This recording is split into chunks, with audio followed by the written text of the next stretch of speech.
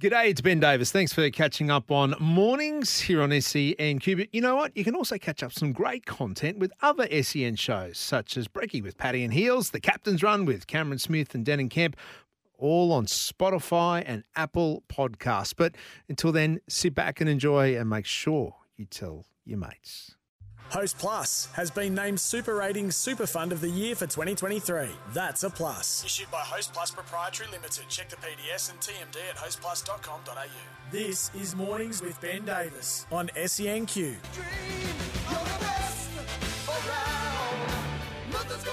Perry's going around the wicket to that man who has been loving anything short dished up to him. Neser on 62. Oh. Goes again. Does he get him again for the full amount? You better believe it.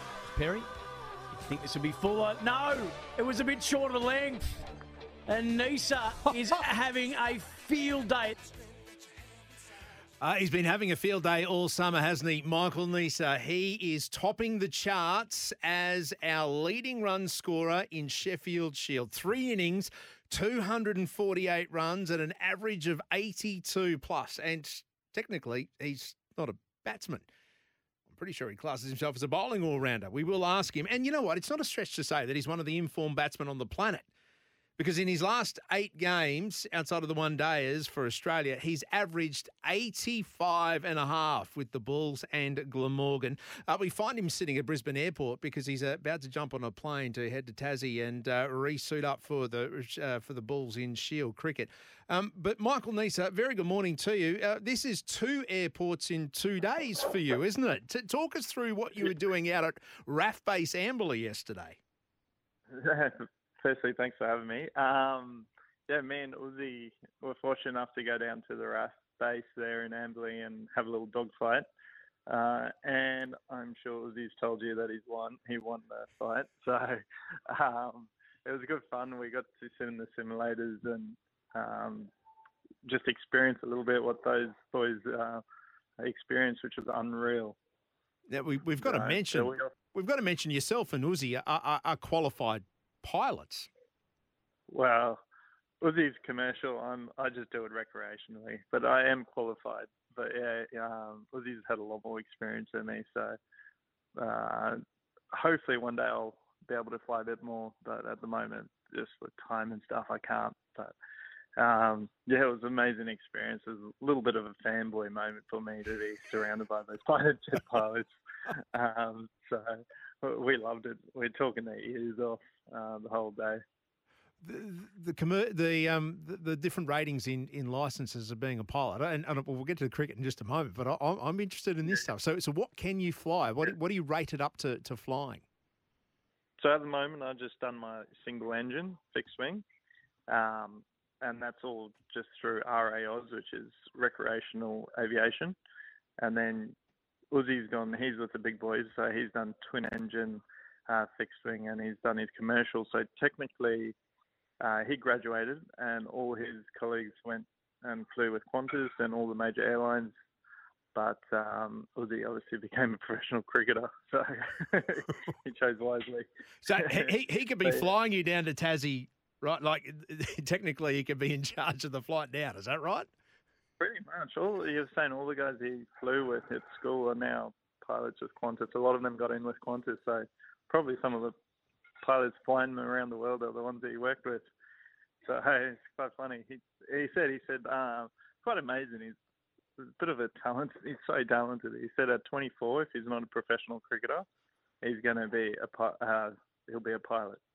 So he's one of those blokes who sets his mind to something and he generally achieves it. So he's a very talented man, Uzi. And well, he's captain. He could have been captain of the plane. He's captain of the Bulls. But speaking of talent, let's tap into yours, Ness. So where have you tapped into to get this bat of yours absolutely humming? Yeah, no, it's the same bat I've used for the last 12 months. I've put it on ice. I don't use it in the nets anymore because it seems to be working. So I literally just pull it out game day, and I've been using that one. But I mean, it's probably a combination of things. With over the last 24 months, I've been hitting a lot more balls, and I struggled in the past a bit because I had an injury to my thumb, so I couldn't actually hit a lot of balls. and also my bowling kind of was my frontline skill. But I suppose the older I'm getting, the easier on the body batting is. So trying to transition into more of a batting all-rounder. Okay, well, so that was because of the body and getting older, or did you see a need for that in either a higher level of cricket? Not really. I'm still like bowling's my main skill, but I think and you do that bloody well, just quietly. Thanks. Just over time, I've kind of figured out my game and what's working.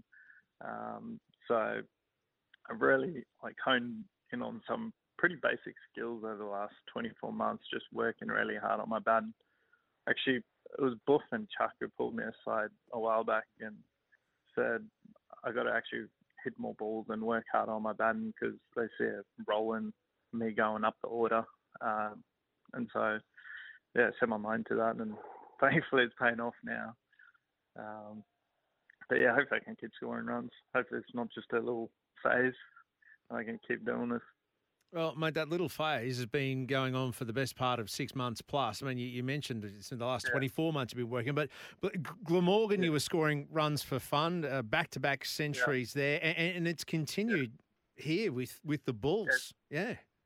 It's almost as weird. I had one innings. I didn't score me. I think I made 60 odd, but I batted for a really long time. And I took a lot out of that because I didn't just.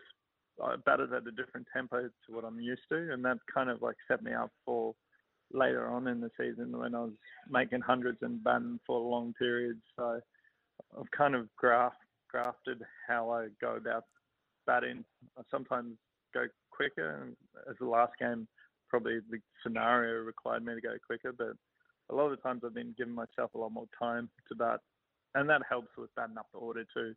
Previously I was batting at 8-9, which you kind of consider the tail end of then, so you expect it to go quite hard, but moving up the orders helps me just bat longer, which is awesome. So I hope I can keep doing that. Michael Neser, my guest this morning, about to head down to Tassie to take on the Tigers for the Queensland Bulls. Ness, you mentioned Darren Lehman and Wade Seckham. Buff's a pretty good coach to have in the batting stakes, considering what he's done throughout his career. Anyone else that you were picking up tips from or that you work closely with inside the nets, any of your teammates? Or? Yeah, definitely. Burns is great to chat to. He's been around for a long time now, and even Uzi. Just how he goes about it. We've got so many brains to pick in our squad. But certainly Buff was a big help tactically more than anything. He seems to be quite positive in how he coaches. He's always thinking of ways how to score runs opposed to how to survive. So I really like the way how Buff goes about his thought process with that. Good stuff. Now, mate, I know the national selectors probably have an eye on the World Cup right now, but when you're in form like this, do you get a call from George Bailey, or do they just send I don't know, is there any contact with them for them to, or Tony Doname to say, hey, mate, you're doing well, we're keeping an eye on you? Is there any of that happens?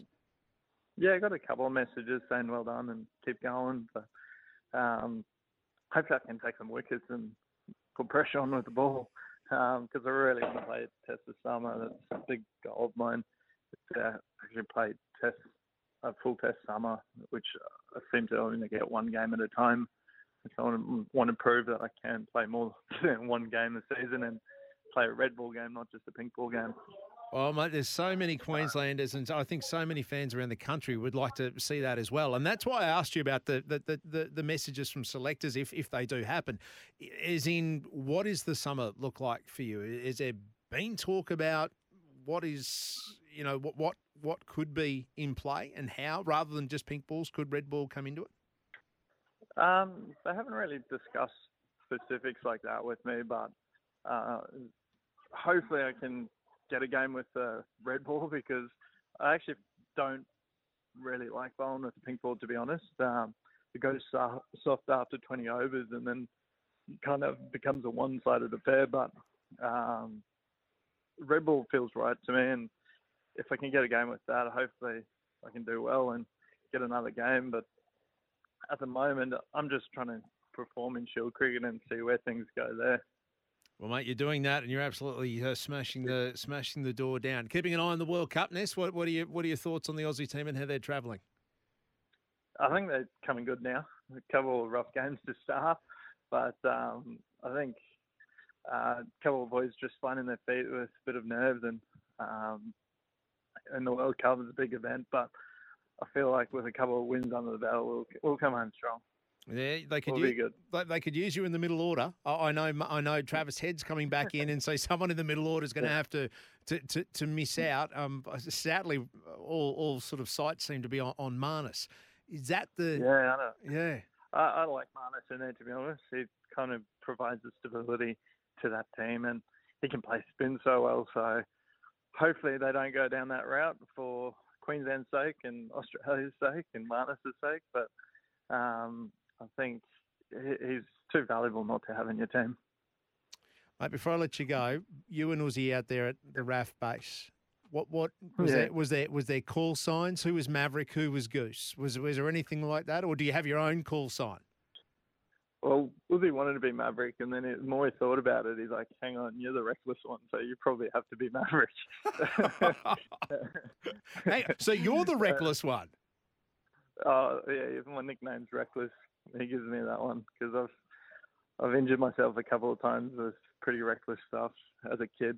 I've come good now, but I was pretty reckless as a child. Hey, Ness, you've opened that door. You know I've got to ask, what did you do as a kid to injure yourself? How do you get that nickname Reckless? To be honest, I'm quite clumsy, so I broke my first arm when I was 2 when I climbed up this. I actually put that on my parents' fault, but I just climbed up a statue and fell off, and just little stuff like that. I just seem to always hurt myself doing stupid little things. So I go on for days with all the injuries I've had. But anyway, we'll leave it at that. No, Mav, that's all good. That's good. Mav or Reckless, we'll take that call sign, and so long as we're calling you and seeing you in the baggy green this summer too, that would be outstanding. Good luck. Good luck against Tasmania. Thanks. Keep that flowing, mate. Awesome. Cheers. Thanks for having me. There we go. Michael Neser, the informed batsman in the country, and he's a bowler. Well, he's an all-rounder, and he is absolutely killing it. Call signs. What about that, Reckless? Things you find out. What? So what have you got? Call signs. You got Glenn Maxwell's The Big Show. Dave Warner's The Bull. Well, they all call him the Reverend as well, don't they? Yeah. Call signs in sport. 13 55 0467 736 736. I'm going to take a break. I'm going to think about some cool call signs in sport. If you can help us out this morning, we'd be more than happy to take you on board too. Ben Davis with you until midday today. Texts are coming through too about illicit drug use in sport and also unwritten rules. Plenty more coming up here on SENQ, your new home of sport in Queensland.